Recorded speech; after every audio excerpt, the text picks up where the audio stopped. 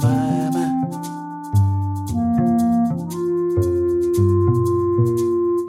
Oh, lo, lo, lo, lo, lo, lo. Hello, and welcome to the first episode of Afro Historyscapes podcast, where we give you a different perspective on African history.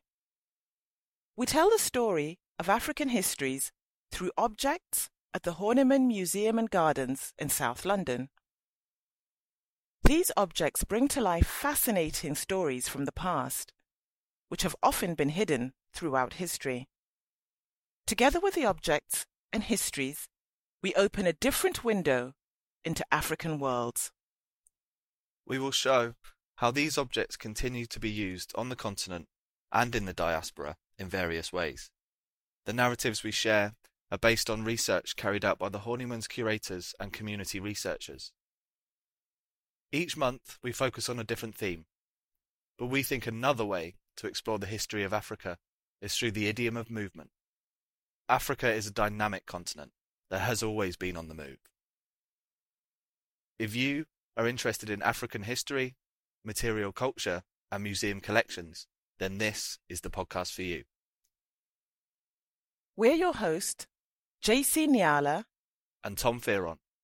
And today, we're going to open the series with the theme of trade by exploring trade routes on the Swahili East African coast.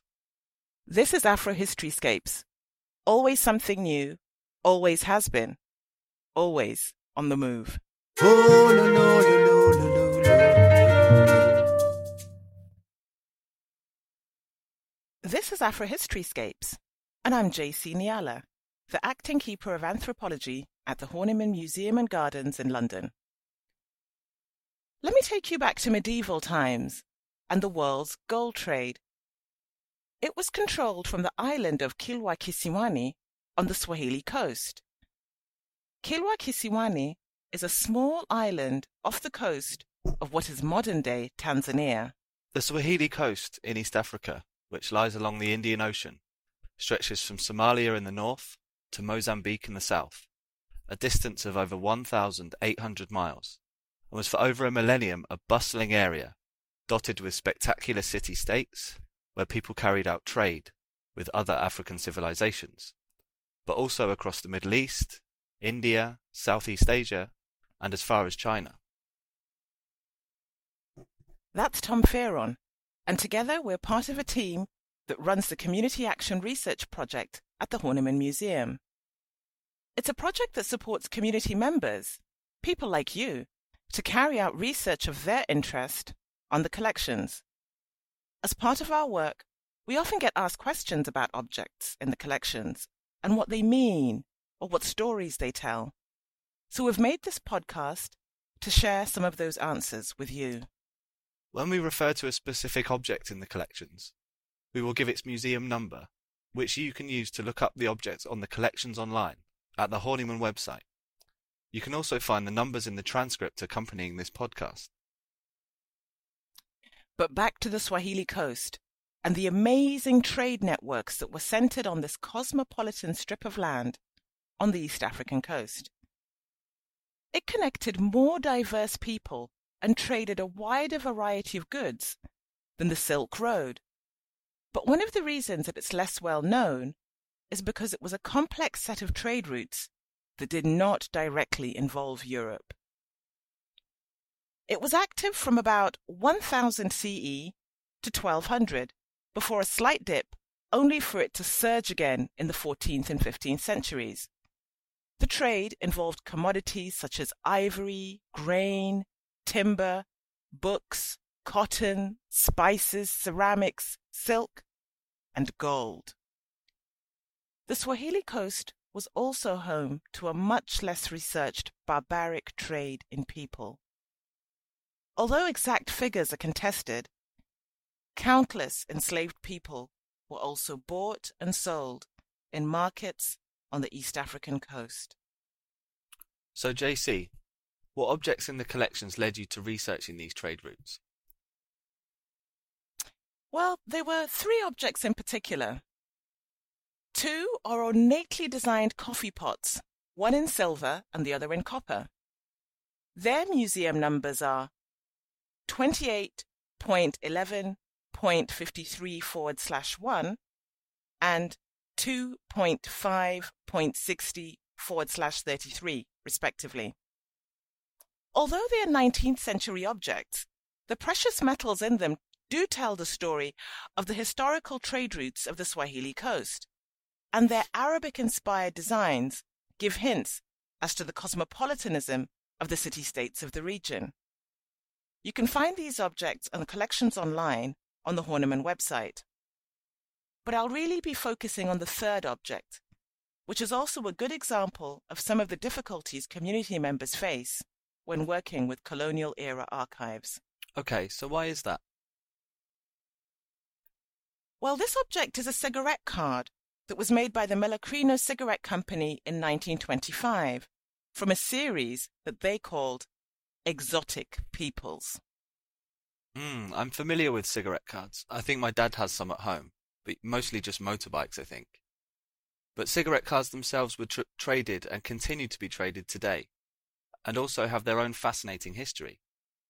There's a collection of these Melacrino cigarette cards in the Horniman's collections. An advertisement from the New Yorker magazine on the 13th of October, 1928, describes the mild and cool Melacrino cigarettes as the one cigarette smoked the world over. They were definitely positioning themselves as global, and so they used global images to attract consumers in Europe and North America. But while some of the images may have been beautiful, it's their interpretation of them that's inappropriate today.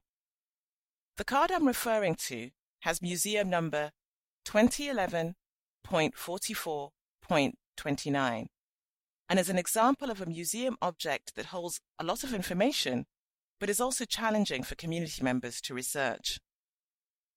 So what does the card show? Well, there's an image of 3 exquisitely dressed Swahili women who were described as the chief wives of Zanzibar, but it's the wording in German on the back that uses language to describe the different peoples who are from Zanzibar in terms that we would not use today. Zanzibar on the Swahili coast has been diverse for a very long time, and so the card describes African, Arab, and Asian peoples. Yes, and why does this diversity matter? Well, it matters both today but also historically. Africa is one of the most diverse continents in the world, both in terms of people and languages, and this is often overlooked. Let's stay with Zanzibar for a moment. The lead singer of the band Queen, Freddie Mercury, or Farouk Bulsara as he was called as a child, was from Zanzibar, and all along the Swahili coast we have examples of many different peoples who interacted with and became part of African communities. When we think about trade, we usually think about the commodities that are being traded, but trade brings people together in different ways. Yes, that's an important point. But it isn't just the interpretation on the card that's wrong, is it? You're right. For many years, the spectacular ruins, such as the ones at Kilwa Kisiwani that I mentioned at the beginning of this podcast, were assumed to have been built by Arab peoples who traveled to the East African coast. There were European scholars who visited Kilwa Kisiwani in the mid-1800s, and they couldn't believe that African peoples could have been responsible for building such sophisticated urban centers that had controlled the world's gold trade.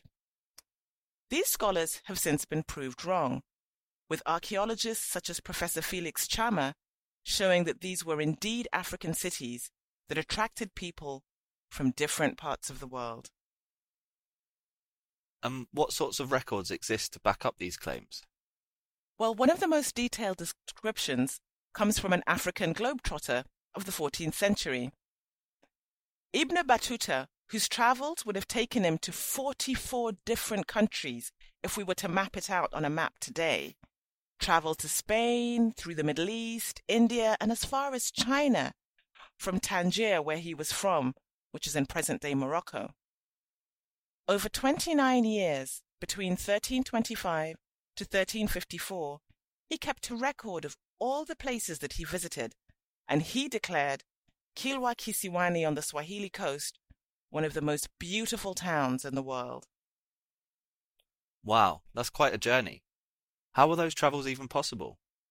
Well, like the ancient trade routes he followed, his travels on the Indian Ocean would have been courtesy of the trade winds. From the Swahili coast, the Kaskazi winds, which are northeasterly and blow from December to mid-March, would allow people to travel from the Middle East to the Swahili coast. The Kusi, or southerly winds, that go from April to mid-September, helped people to travel from the Swahili coast north. In those times, it didn't pay to miss your boat because you had a number of months to wait before the winds were blowing the right direction. On the East African coast from mid-September to mid-November, the Matalai winds mark the change between the two, and it still draws in people from all around the world, though mainly they travel by plane rather than by sea now, and they holiday in coastal towns such as Mombasa and Lamu. Thanks, JC. So if you had to summarize what you learned from researching these objects, what would your takeaways be? Well, the first thing I learned is that it's possible to get a lot out of working with objects, even when they might be difficult or upsetting. Thankfully, we continue to improve how we refer to people who are different from ourselves. And on a side note, cigarettes now carry government health warnings rather than colourful cards. Following the routes of the trade winds, I was able to see how African civilizations were involved in a complex global trade, one that saw their goods being sold all over the world, but also brought many different peoples to their shores. Peoples, some of whom became part of the exciting and dynamic cosmopolitan African cities of the medieval era. In our next episode, we'll be returning to the Swahili coast to look more closely at what life was like in these cities by exploring an object associated with leadership. And also by sharing poetry from a Swahili woman called Mwana Kupona, who was publishing her work in the 19th century, when literature was flourishing all around the world, and also on the Swahili coast.